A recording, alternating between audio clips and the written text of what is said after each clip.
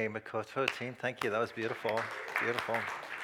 Um, if you are here for the first time, welcome. We're glad that you're here. My name is Sean. It's probably should be one of the pastors on staff here. We are starting a new series, as you have heard. We're going to look at the 7 I am statements of Jesus. Let me begin, though, by introducing you to James Smith. James Smith graduated from Sam Houston University in Texas. He had a very successful career in the marketplace and then retired 3 years ago.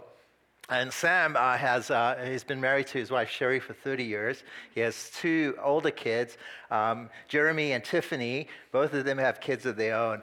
And Sam just is more proud than anything of his grandbabies. He has 7 grandbabies, and he just loves his grandbabies. He's crazy about his grandbabies. He's the kind of guy that will show up at every soccer game, at every recital. He's there. He just loves on them. In fact, his oldest grandbaby, she loved playing dress up and tea with her dolls when she was a baby. And so when she turned 16, which was last month, he flew her to New York, and they booked into a swanky hotel that served English tea. You know, like the fancy English tea where you have to hold your finger up like that when you drink, and you have cucumber sandwiches. He just dotes on his grandbabies. He loves them so much. He has a dog, a golden doodle named Oliver, and Oliver just got neutered because he was so excited. You know, he's kind of like a hyperactive dog, so they snipped him just to think he would calm him down. James Smith. Now, here's a small confession. I've never met James Smith. I don't know who James Smith is, honestly. And in fact, if I met James Smith, he would probably be really freaked out right now. So James, if you are hearing this, you're wondering why on earth I'm talking about you. But here's something that I think is really important. There's the point of all of this. Social psychologists tell us there's a big difference between knowing about someone and actually knowing someone, right? So knowing about someone and knowing about someone. To know about someone, they call that impersonal knowledge. And to actually know someone, you need to have personal knowledge.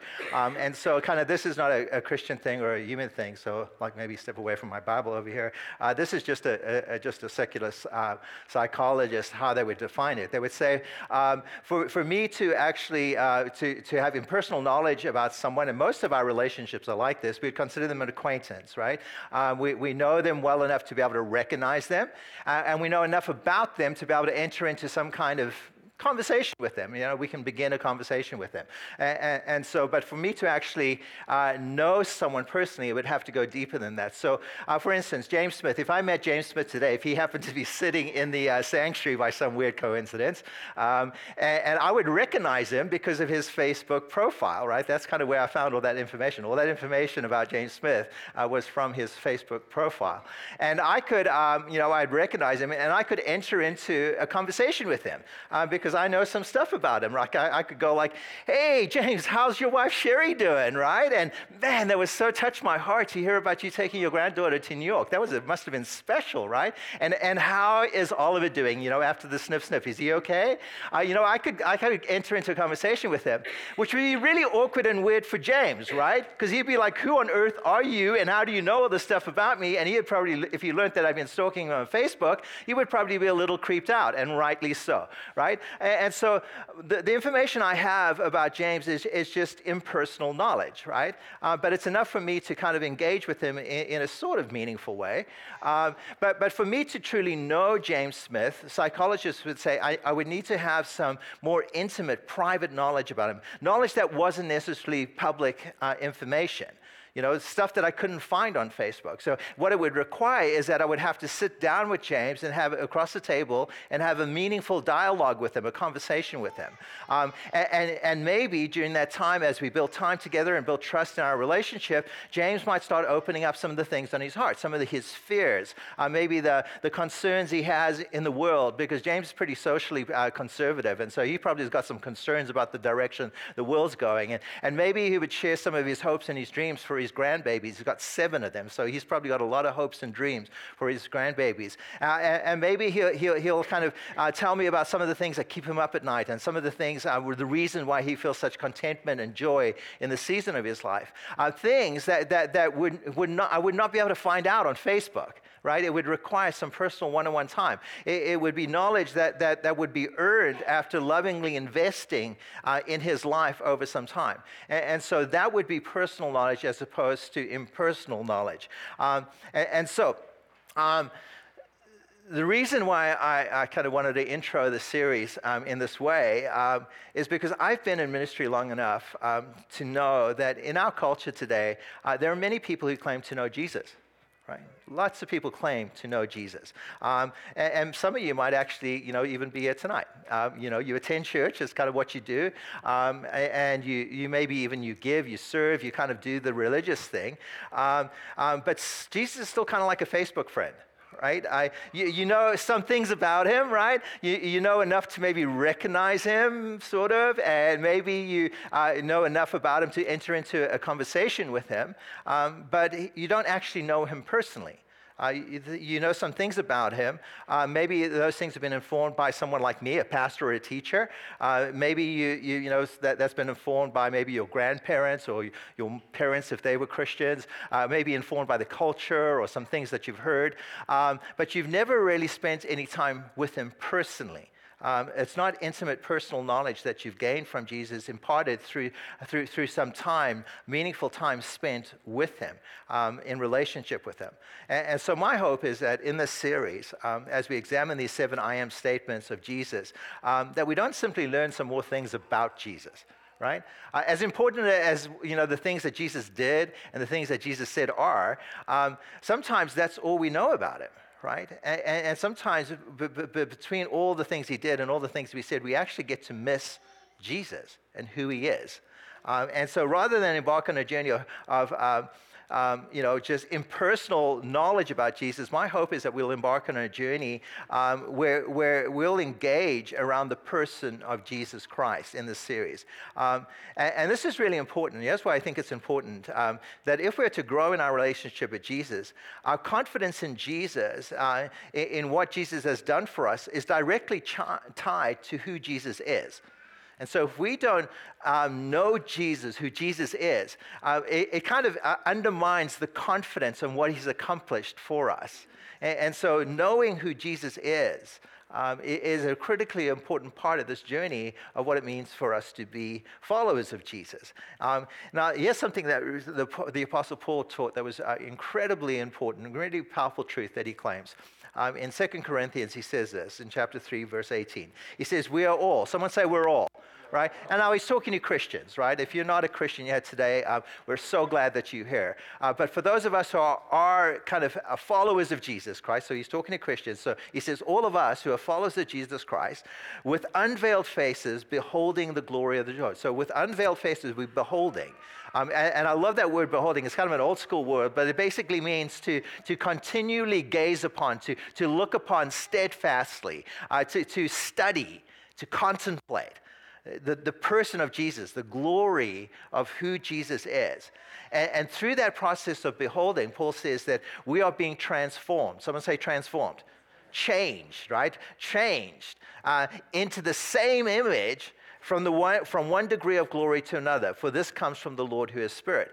In the past 6 weeks, if you've been journeying with us, we've been in this series called The Power to Change. And in that series, my hope is that we gave you some very practical tools in that process of change. But I think the most powerful tool that we have in the process of personal transformation and spiritual transformation is this practice, if you will, of beholding. Of beholding Jesus, and not what Jesus has said and not what Jesus has done. All those things are closely related, but who Jesus is. Beholding the beauty of Jesus, the character of Jesus, the person of Jesus. And the only way that happens is through personal knowledge. It's not something that I can share with you about. I mean, I can share with you who Jesus is and things he's said and done. But for you to actually know Jesus, you have to enter into a personal relationship with him. You have to be able to spend some time with him, some deep face-to-face time. and be in conversation with him and relationship with him to truly get to know him. And it's in the knowing of Jesus that he begins to impart the aspects of his nature that are not necessarily public knowledge. Right? There's a beautiful revelation that comes through relationship that you have with people that you're in deep and personal relationship with that is not necessarily public knowledge to everyone, right? And the same is true with Jesus. And so this idea of beholding, the author of Hebrews would say it another way. It says that we ought to fix our eyes upon Jesus, right? That if we're going to run this race with endurance, and remember from the last series, we said like we've got to run to win, right? If we're going to run, we need to throw off all those things that hinder us, and then we need to fix our eyes.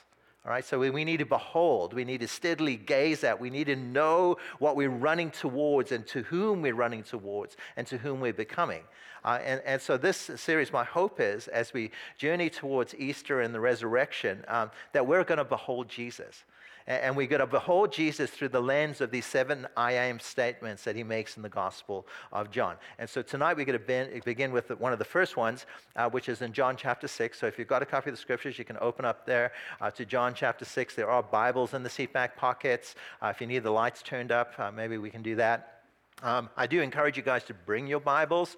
This is, nowadays there's so many great Bible apps you can just use on your phone, so you don't actually carry your Bible around if you don't want. But some people like flipping through the pages, and that's good.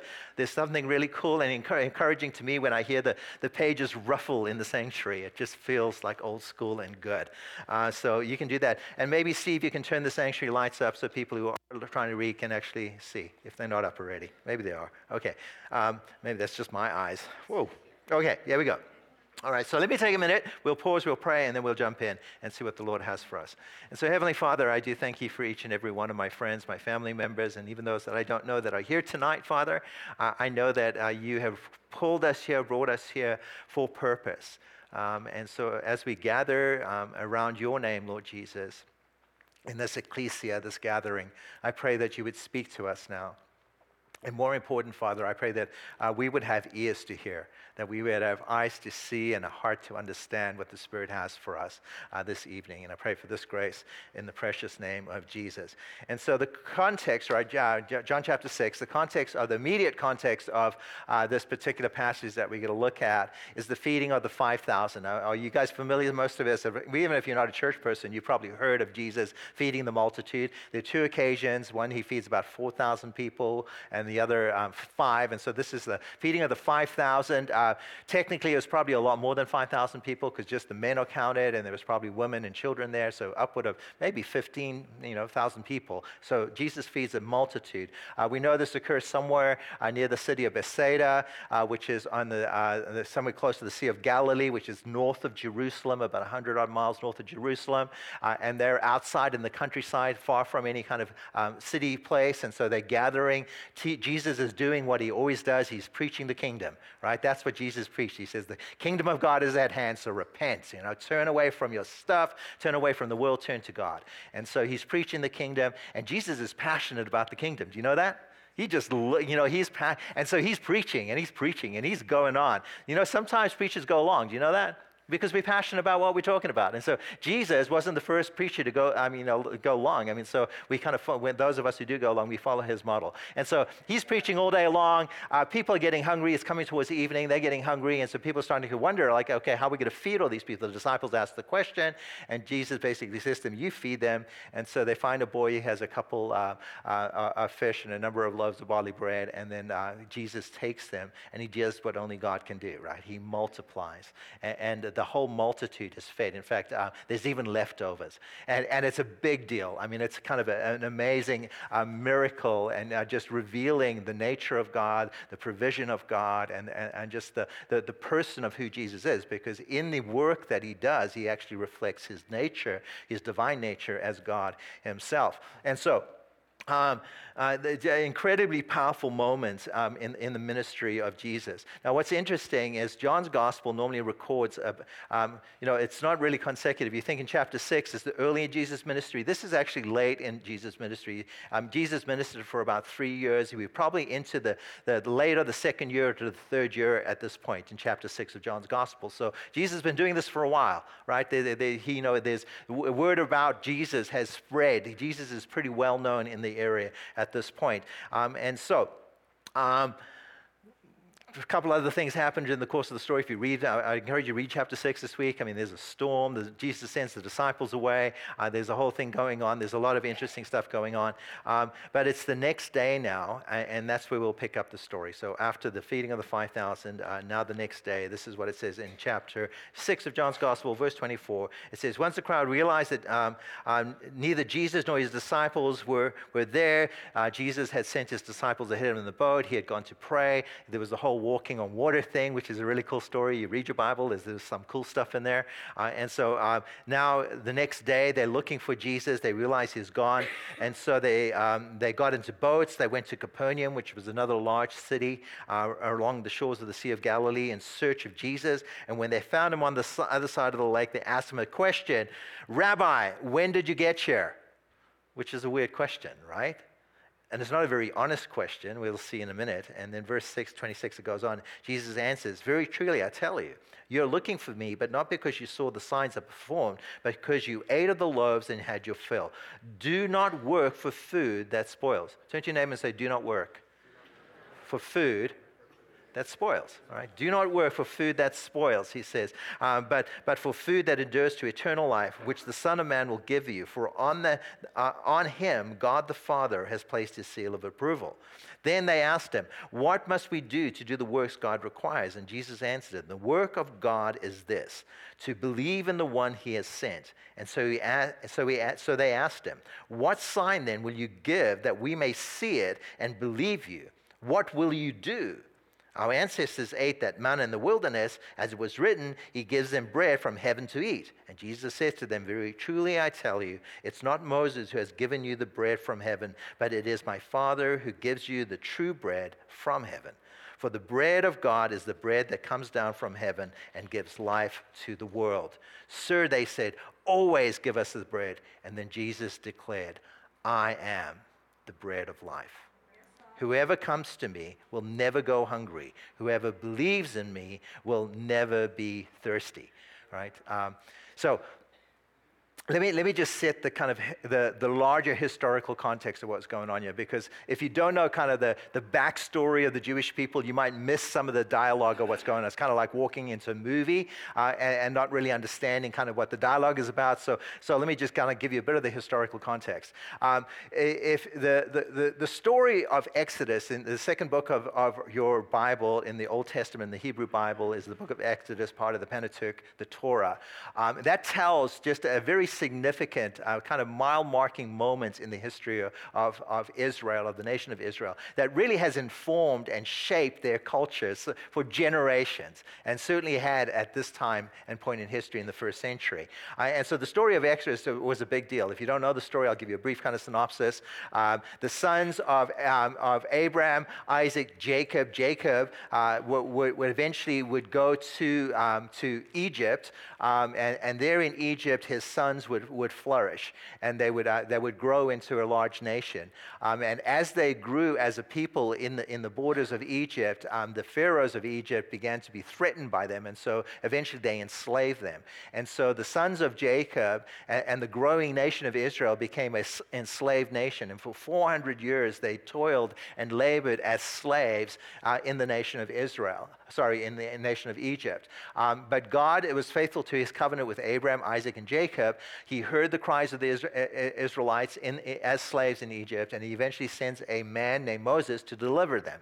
And so Moses rises up. He goes into Pharaoh's palace, and he says, Pharaoh, let my people go. And Pharaoh says, help me out. No, you can't go. And what ensues is essentially a battle between Yahweh, the one true God of the Israelites, and the deity, the pantheon of Egyptian gods. So all that's 10 plagues, if you know the story. All of those were really just the spiritual battle between the false gods of Egypt and the one true God of Israel. And who wins the battle? God does, right? Because he's God, right? He's not an idol. He's actually God. He's the God of all creation. And so eventually the Israelites are led out of Egypt by Moses into the wilderness. And there in the wilderness, they actually spend 40 years. 40 years kind of wandering in the wilderness, because even though God had delivered them out of Egypt, he still had to work Egypt out of them, right? And so there was this long process of testing and trial and shaping of the nation in this wilderness experience. And there in the wilderness, after the deliverance, we see the Israelites just praising God for his deliverance. But very shortly afterwards, they're actually cursing God because they're hungry, right? And they're wanting to go back to their enslavement because they don't have food. They're longing after the leeks and the onions and all the great food that they had as slaves in Egypt. And so God, he tolerates their grumbling, and then he provides for them the supernatural bread from heaven. The Israelites called it manna.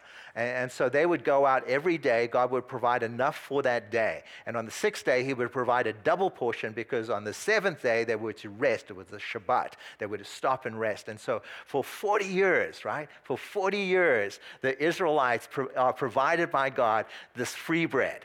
Like free bread, without having to labor for it, without having to bake it, free bread for 40 years. And so this is the context, right? This is what they're talking about. When they talk about this bread from heaven that our ancestors ate. So they were talking about this Exodus experience. As the history progresses, eventually the Israelites do enter into the land of promise, into the land of Canaan. However, there's still a lot of Egypt in them, and so they still begin to pursue these false gods. And so what inevitably happens is there's a cycle of just apostasy where the Israelites turn away from God, turn to the false idols of the Canaanite nations.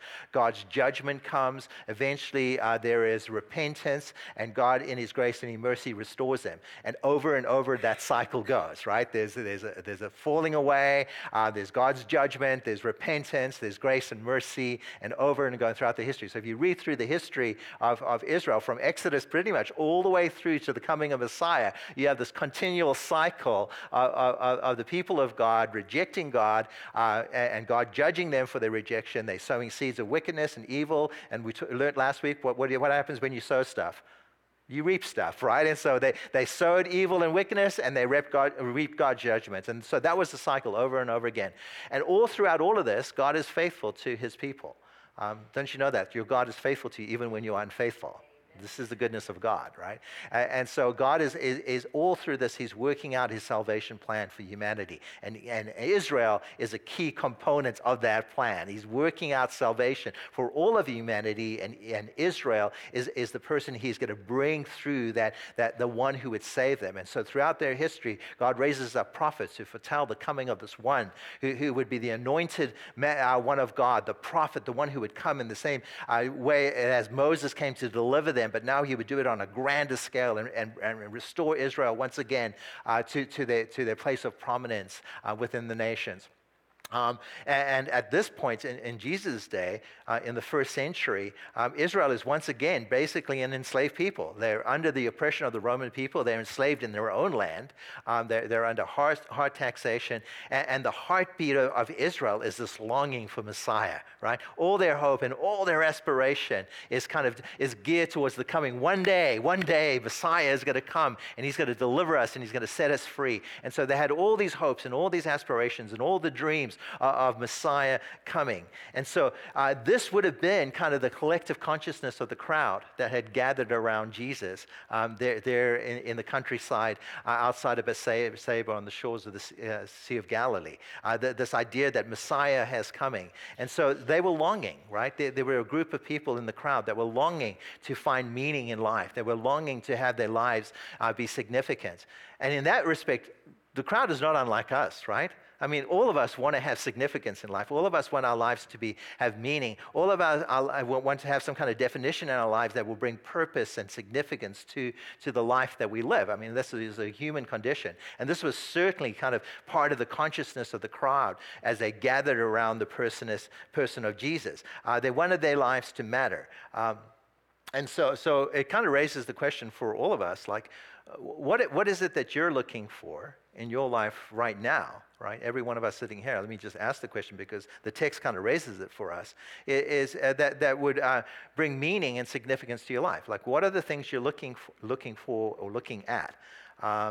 Maybe for some of you, it's significant relationships. Maybe it's a girlfriend, it's a boyfriend, it's a spouse. Maybe it's your children. Maybe it's your family members. Maybe it's through relationships that you find significance. For others of you, it might be a career or profession, right?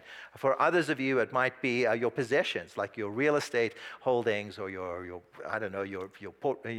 investment portfolio, your bank accounts, whatever those possessions. That's what gives meaning and significance to your lives. And I think this is true for all of us. I know it's certainly true for me. As we grow older, the quest for significance seems more and more urgent. It seems like you want to have legacy in your life. You just like you've lived a certain length of time, and you just want your life to matter, that somehow that you would have some kind of lasting impact in this world. Maybe that's maybe just me, but I think that's a human thing. So I think what you begin to realize is that life is fleeting as you get older. And it's precious and it's limited. And so the fear of squandering this limited resource that is life, I think it becomes more and more kind of pressing on us. And so the conversation that Jesus is having with the crowd here in John chapter 6, right, it cuts to the heart of these issues. Like the things that we're looking to for significance and meaning in this life. And so I think it's really important that we kind of consider that, maybe this week, that you would consider what is it that you're looking at, in this life to bring significance and meaning to your life. They were looking in the crowd, they were looking to something or someone. And here's kind of the cool thing about this crowd. The people in the crowd believed that they had found meaning for their lives in the person of Jesus, right? Like Jesus had been on the scene for some time now, right? And everyone in that audience that had gathered around in the crowd of the 5,000 that were fed, or the 15,000 including the women and children, every single one of that person in that audience would have had some experience of Jesus up until this point. Whether it was a personal first-hand experience where they had seen something, heard something, directly from Jesus, or heard about him from someone else. Right? I mean, Jesus had been going throughout the Galilee at this point for almost 2 years. And he had been doing some incredible things, healing lepers and healing. Maybe they were in Capernaum in the synagogue where just days before Jesus had healed a man with a crippled hand.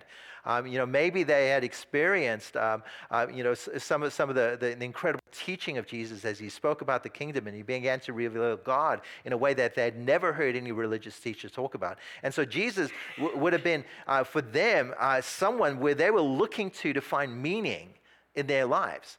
That their hope and aspirations were beginning to gravitate and center and focus on the person of Jesus.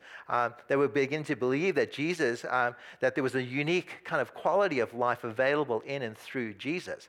And so John tells us in verse 14 of this chapter, after the feeding of the 5,000, a very, very significant part of this story, he says this: after the people saw the sign that Jesus performed, so that was the miracle of feeding of the multitude, they began to say, surely this is the prophet. They're referring all the way back to the Exodus story, where Moses had foretold that the one would come who would be a prophet, like in the same kind of mantle, if you will, of Jesus, who would bring deliverance to the people. And so they're going like, well, that's him. That's Jesus. And so it says here that Jesus, knowing that they intended to come and make him king by force, right, withdrew again to the mountains to be by himself. So the crowd here believed that Jesus held the answers to what they were looking for. They believed that Jesus was a means to the life that they longed for. That Jesus was going to help them achieve all those aspirations, all those hopes that they had for the nation of Israel, as they had for their lives, their families individually. They believed that Jesus would be a means for them to achieve those things. But here's the really important thing to know about Jesus. Maybe you know this already, that Jesus will not be conformed to the will or to the expectations of people, right? Jesus is Jesus, right? And so he's not going to be conformed to the expectation and the demands of the crowd. And this is why it's so important for us to rightly understand who Jesus is. Because if not, we'll always be tempted to conform him into our own image. We'll begin to try to shape him into the Jesus we want him to be, right? Rather than the Jesus that he is. Which it really is just another form of idolatry, which is, as human beings, that's what we're prone to. I think it was Luther who said that the human heart is an idol factory. We're always trying to conform things into our image. And so the media context is the feeding of this 5,000. The historical context is this Exodus story, the promise of Messiah, the coming of a deliverer to the nation of Israel. And so this is the crowd. This is informing the crowd as they gather around the person of Jesus. And so we have a crowd that believes that they had found in Jesus a means to the life that they were longing for, the life that they desired. But here's the thing. At the end of this conversation, that we'll read a little bit of it in a minute, this huge multitude of people, crowds of thousands of people, will eventually be reduced down to just a few dozen. Like by the end of chapter 6, the multitude disappears, right? The crowds disappear. And all that remains is just a handful of Jesus' closest followers. And so we have to, in fact, in John 6, chapter 6, verse 66, which is a weird number. I just noticed that today. I was like, that's a strange number. It says this: "But this time many of the disciples turned back and no longer followed Jesus." Right? So what happened? Like, what happened? What a devastating day of ministry. It's like me at the end of tonight, every one of you like leaving, going, we're never coming back to Waipuna, guys. You guys are nuts, right? I mean, that would be devastating, right? I mean, Jesus loved people, right? And he had poured out the last two odd years of his life, right, for the sake of bringing people into the kingdom. Right? And now, like this huge multitude of people, like who had been gathering around Jesus, now just walk away. They just walk away. So what on earth happened? And here's what happened, is that Jesus offers them a definition of life that they just weren't willing to accept. Jesus defined life for them, and the crowd just wasn't willing to accept it because it wasn't what they wanted. It wasn't what they expected. It wasn't what they desired. And it required from them something that they weren't willing to give. And so Jesus, just in a very powerful way, right, he exposes the emptiness of the life that they were after. And so what I want to do in the remaining time that we have tonight is I want to show you three things that Jesus will always expose in our lives. And this only happens, though, when we enter into an encounter with him, right? I can stand you and tell you what they were, and you might just go like, yeah, whatever. He doesn't know what he's talking about. But when you enter into a relationship with Jesus, when you encounter Jesus personally, this is what he does, right? And so we see it so clearly in this text. And so the first thing, if you're taking notes, jot this down. Jesus will expose your true need. He'll expose your true need. This is what verse 25 says. This is when they found him on the other side of the lake, they asked him, "Rabbi, when did you get here?" That's a weird question, right? That's not really an honest question, because that's not really what the people were interested in. They weren't really, it's like, Jesus, tell us, how did you get here? Was it by car? Was it by a donkey? I don't know, by boat. And they didn't have cars back then, so donkey, boat. That's not really what that was just a question they asked, and it was a dishonest question. And so what had just happened? Right, the context of the story, I just told you that Jesus had just fed a multitude. He had multiplied 5 barley loaves, and he had fed a multitude of people with them. They had just received free bread, is what happened, right? They got free bread, had a free lunch, and so they're back looking for more. That's what they're after, right? They asked the question, "Rabbi, how did you get here? Where's the free bread?" That's really what they were after. And so Jesus says this. He answers them very directly. He says, "Very truly, I tell you, you are looking for me, not because you saw the signs I performed, but because you ate the loaves and you had your fill. And so he says to them, do not work for that food which spoils, but for the food that endures to eternal life. Someone say eternal life. Eternal life, right? That food that endures to eternal life, which the Son of Man will give you, for on him God the Father has placed his seal of approval. So here Jesus is going to expose the conflict between their need, their perceived need and their actual need. How many of you know that there's a difference between some of the needs that you perceive and what you actually need? Right? Oftentimes, there's a big difference between those two things. And Jesus is a master at unveiling that and exposing that. Now here's what's so cool, the way he does it. It's really obvious in the original language, a little harder for us to read in the English. But in the Greek language, there are two words for life. So for us, we have one word. We use it in multiple contexts, and it's just one word. But in the Greek language, there's two words. The one word is bios. And bios means literally physical life and the things that sustain physical life. There's a story, I think it's in Luke, where this woman has a issue of bleeding, and she'd been going to the doctors all the time, and it says that she poured out her living trying to solve the problem. It's the word bios. It's kind of like the life, physical life, and the things that sustain our physical life. There's another word in Greek that is used for life, and that's the word zoe. Someone say zoe. It's a lot of girls have that name. It's because that's what it means. It means life. And this speaks of a life that transcends physical life. So something beyond. It's a life that is beyond just the physical life. This is what the word Jesus used when he says this. He says, do not work for food that spoils, but for food that endures to eternal zoe. To a life that transcends just your physical need and your physical substance and your physical life, but something that transcends that. So in other words, he's saying the hunger that you're experiencing in this life is a hunger that transcends just a bios solution to it, right? You have a deeper need, right, than just being hungry. And the thirst that you have will only be really slated if you pursue something that is deeper, that is more than simply a bias solution to that. And so the crowd, like many of us, they had a hunger that they were seeking a bias solution for, which is a physical solution for. What they really needed was a Zoe solution. Right? They needed an eternal solution to this ongoing problem. So Jesus exposes this need. He says to the crowd, basically, he says that your concerns are about your stomach, but my concern is about your heart, right? Like you have this ongoing concern about what you're going to eat, but tomorrow you're going to be hungry again, right? And so the bigger issue that you need to deal with first is the heart issue. And so this is where Jesus is going after. And here's something that you need to know about your heart, and I need to know about my heart, because this is what the Bible says, is that your heart is deceptively wicked. It is, right? We are masters at deceiving ourselves.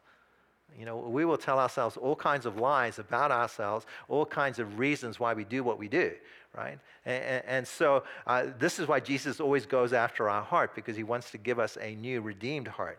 And so, you guys are intelligent people, so you know this. When you look in the mirror and you look in the world, you know that something is wrong, right? I mean, like, I know this when I look at my own personal life. As much as I love Jesus and I'm following Jesus, there's a part of me that just glitches.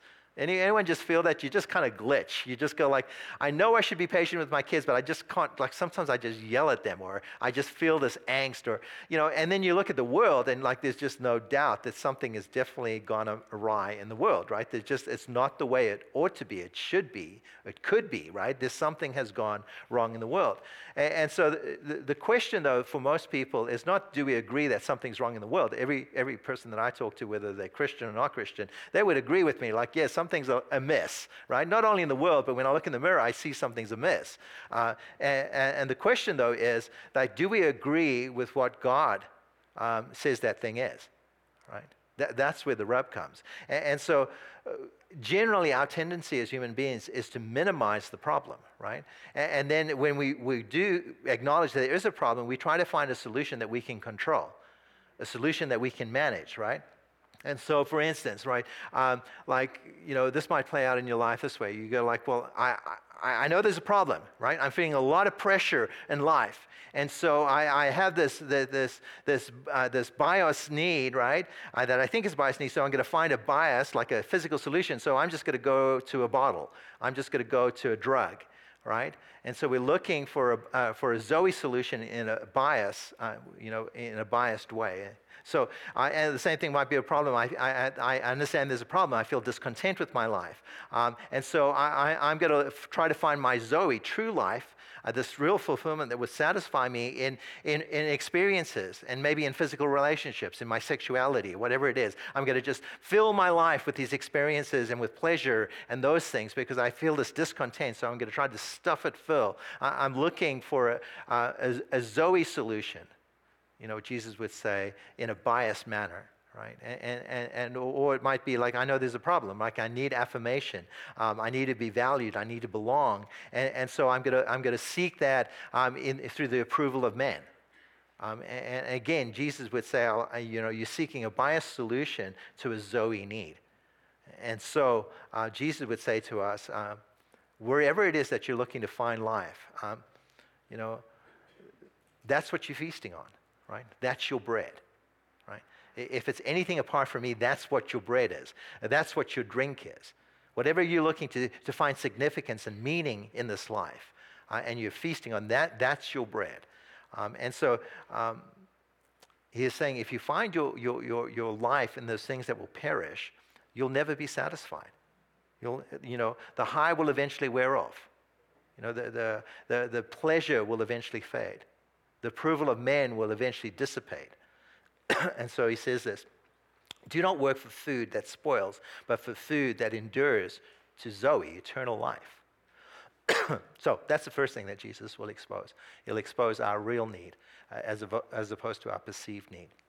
The second thing Jesus will expose is your true motivation. This is where he says it in John 28, 6:28. He says, then they asked him, what must we do to do the works God requires? And Jesus answers them, the work of God is this, to believe in the one he has sent.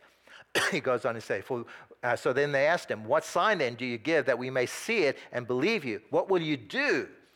Our ancestors ate the manna in the wilderness, as it is written, he gave them bread from heaven to eat. Excuse me. And Jesus said to them, very truly I tell you, it was not Moses that gave you the bread from heaven. It was my Father who gives you the true bread from heaven. For the bread of God is the bread that comes down from heaven and gives life, gives Zoe to the world. And so what the crowd is looking for is like manna 2.0, right? They're just looking for some more free bread. 40 years of free bread, that was a good time for Israel. They're looking for more free bread.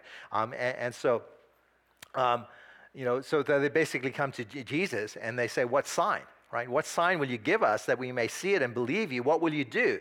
Here's an idea. Give us more bread. That'll work for us. And so that's kind of what they're after. That's their motivation. And so Jesus would basically say to them, you're seeking me with the wrong motivation, right? You're seeking, you're not here for me, right? You're here to get something from me, right?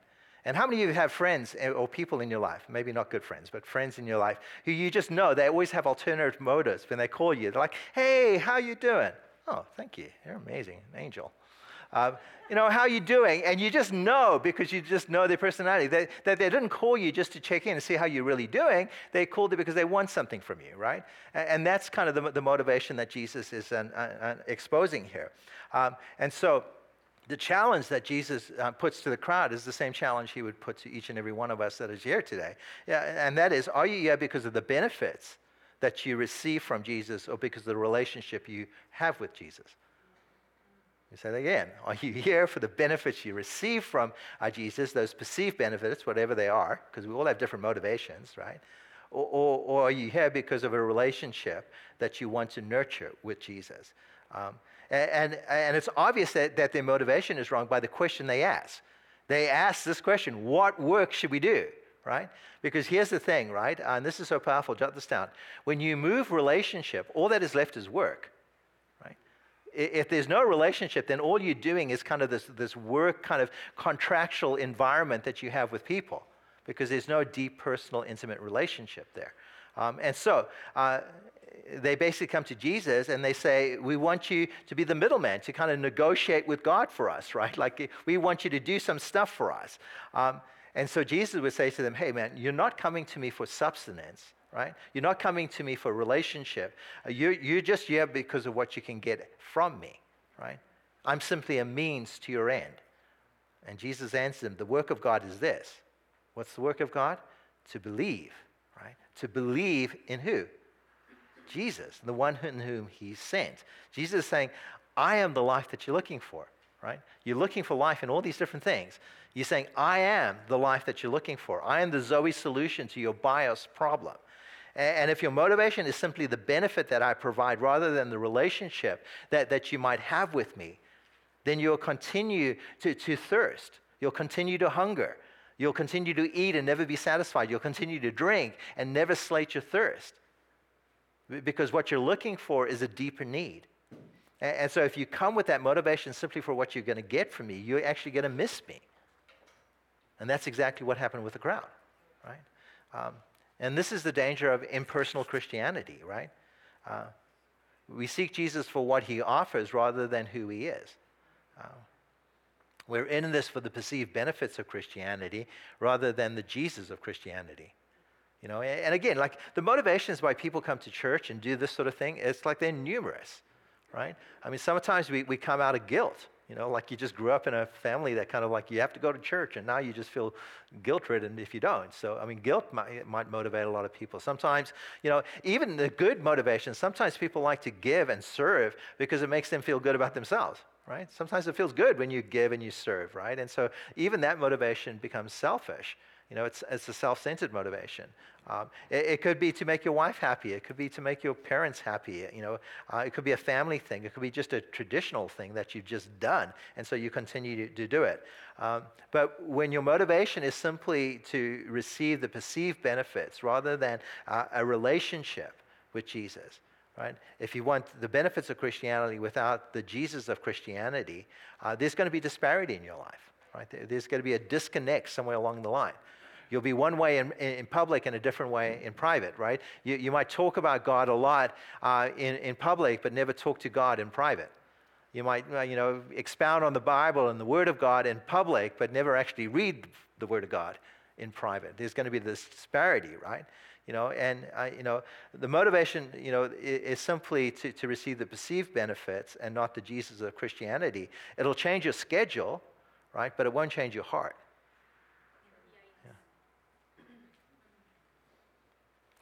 I'll just let that sit for a minute.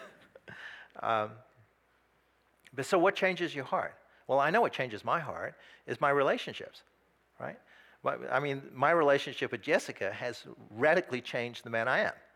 My relationship with my girls has changed over the years, has changed the person that I am. My relationship with many of you, the deep, intimate relationships I have, the accountability and the iron sharpening iron that we have in community here has changed me. It's relationships that change me, right? And certainly my relationship with Jesus has radically changed my life. When you're in a personal relationship with Jesus, it will definitely change you. It'll change your heart. It will change your desires. It will change your motivations. It will change the way you perceive needs, right? It just changes us. But it's all rooted in relationship, right? This is the beholding, right? Moment by moment, that we are being transformed into the image of the Son, right? But that change will never come, right, if you simply want things from Him. That change will never come, right, if you don't actually know Him, right? If you just know about Him, but you don't actually know Him, and you've never spent time with Him. And so Jesus, when you begin to encounter Him, He will always expose your need for what it truly is. He'll always expose your true motivations. And then thirdly, jot this down, Jesus will expose your allegiance, like the things that you're actually aligning your life to. And so this is where everything falls apart for the crowd. Right? And so this is what Jesus says. He says, when Jesus declared, I am the bread of life. Whoever comes to me will never go hungry, and whoever believes in me will never be thirsty. Right? And this is kind of and so the remainder of chapter 6, Jesus is just going to unpack what he just said here in different ways. He's just going to unfold what he's meaning here. In fact, he's going to go on in verse 53 and say something kind of that just was like so outrageous to those that heard it. He says this, he says, very truly I tell you, unless you eat the flesh, right, of the Son of Man, and you drink his blood, you have no life, you have no Zoe, right, in you. And the crowds kind of hear this definition of Jesus' life, or what Jesus is saying life is, and they're like, sorry, we're out, right? We're out, right? We're out. And so basically what Jesus is saying here, I said, I've not come to bring you bread. I am the bread, right? I've not come to improve your life. I am life. Right? And the crowd could not accept that, right? They reject Jesus' definition of life. And Jesus is saying true Zoe, true life, right, is found only in me. I am the bread of life. And Jesus is saying I'm both the means of life and I am the meaning for life. Like, that's a huge statement. I mean, I acknowledge it. I mean, like, Jesus is making a huge claim about who he is. Now, if this was just like me saying that, like I am the means of life, I'm the meaning of life, I would suspect every single one of you to walk out and run, right? But this is who Jesus is, right? These are the claims that Jesus makes about himself. This speaks to his identity as the very author of life. And then Jesus doesn't even stop there. He gets even more polarizing. He says, whoever comes to me will never go hungry, and whoever believes in me will never thirst. And Jesus basically looks at the crowd, and then he turns looks at you and me, and he says, I am all that you need. I am all that you need.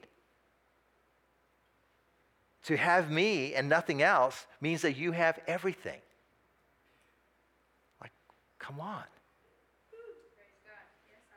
And so therefore Jesus would say, turn from everything you're looking at to find meaning and substance in your life, right?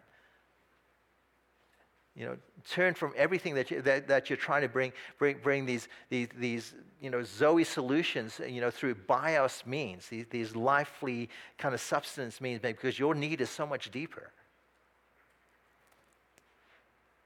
And so Jesus is redefining that life. He's basically drawing a line in the sand. He's kind of like, I am the means and the meaning. And as soon as he calls for that allegiance to him, right? That you don't come for what you get from me, but you come because of me, because of who I am. As soon as he draws that line, the crowd dissipates. They're like, no, we're out. We're out. And John tells us in verse 60 that on hearing it, many of his disciples said, this is a hard teaching. Who can accept it? Jesus defines a life that is found only in relationship with him. And the crowd simply could not accept it. The crowd wanted Jesus to be someone they shaped into their own image. They wanted Jesus to be a king. They wanted Jesus to be a politician. They wanted Jesus to be a meal ticket. They wanted Jesus to be an entertainer, a magician, a healer. They wanted to conform him to their own image. They wanted to conform him to their own expectation. And the crazy thing is that they were around him. They were impacted by his ministry. They were impressed by him. They even experienced him. But ultimately, they missed him. I mean, this is a sobering text, right? I didn't realize it'd be so quiet in here.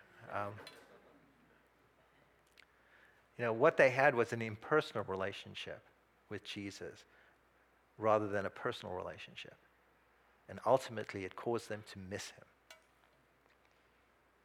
And unfortunately, that's where so many, people in our culture, other people in other churches, not you guys are all in, but other people, we have this impersonal relationship with Jesus, right? He's kind of like our Facebook friend. But Jesus says, I am the means and the meaning of life. And so many people kind of will look to the bread that they have in their hand, right? And they'll close their hand around it, and they'll say, this is all I need, right? This is all I need, right? This drug, this bottle, whatever it is, my addiction, that's all I need. My job, my career, my success, my family, my roots, this is all I need, right? I have it right here. And Jesus is saying all those things will perish, right? All those things will spoil. They will not give you meaning and significance in this life. I am the means, and I am the meaning. I am the bread of life. And so feast on me, right? Come to me, right? Come into relationship with me, not from a distance, but let's spend time together. Let's talk about your needs. Let's talk about your motivations. Let's talk about your allegiance. And let's do life, real life, true life, together. That's the invitation. And for many in this crowd, they just couldn't accept it, right? They walked away. But there were a few who didn't. There were a few who didn't. Later in this chapter, he goes to his 12, and he says, what about you guys, right? Are you ready to leave too? And Peter steps up and he says, man, where can we go? Like, where can we go? You hold the words of eternal Zoe, of eternal life. You are life. You are the bread of life. So where can we go? Right, where can we go? And so here's what we're going to do. We're going to close right now. We're going to continue to behold Jesus in and through a time of worship. We kind of come close to the hour here, but it's Friday night. You guys got nothing better to do, right? So we're going to worship a little. Except our moms who've got kids and all that sort of stuff. Anyway, so we're going to take some time. I feel it's an appropriate time to do communion, right? The elements that are represented by the communion is the flesh and is the blood of Jesus. Not literally, symbolically. This is what Jesus was talking about. That if you want to commune with me, you have to partake of me. You have to come into relationship with me. And there are many of you here, I know tonight, that are in relationship with Jesus. And so allow this time to be a time of reflection. We're going to invite the band back up here. They're going to create a little space for us just to sit for it. And I would say as a time of reflection, just consider what your true needs are. Spend some time with Jesus. Ask him, like, I've been maybe looking for some things and thinking these are my needs, but what are my true needs? Think about your motivations. Like, why is it that you do what you do as a Christian? What is driving you? Are you looking simply for the benefits from Jesus, or are you in it because of relationship with Jesus? And then consider your allegiance. Like, what is it that you've aligned your life to? What is it that defines life? And when Jesus says, I am the meaning, both the meaning and the means of life, can you align yourself to that? So when he says, I am the bread of life, like, let me be your substance. Let me bring significance to your life. Is that something you've aligned your life to?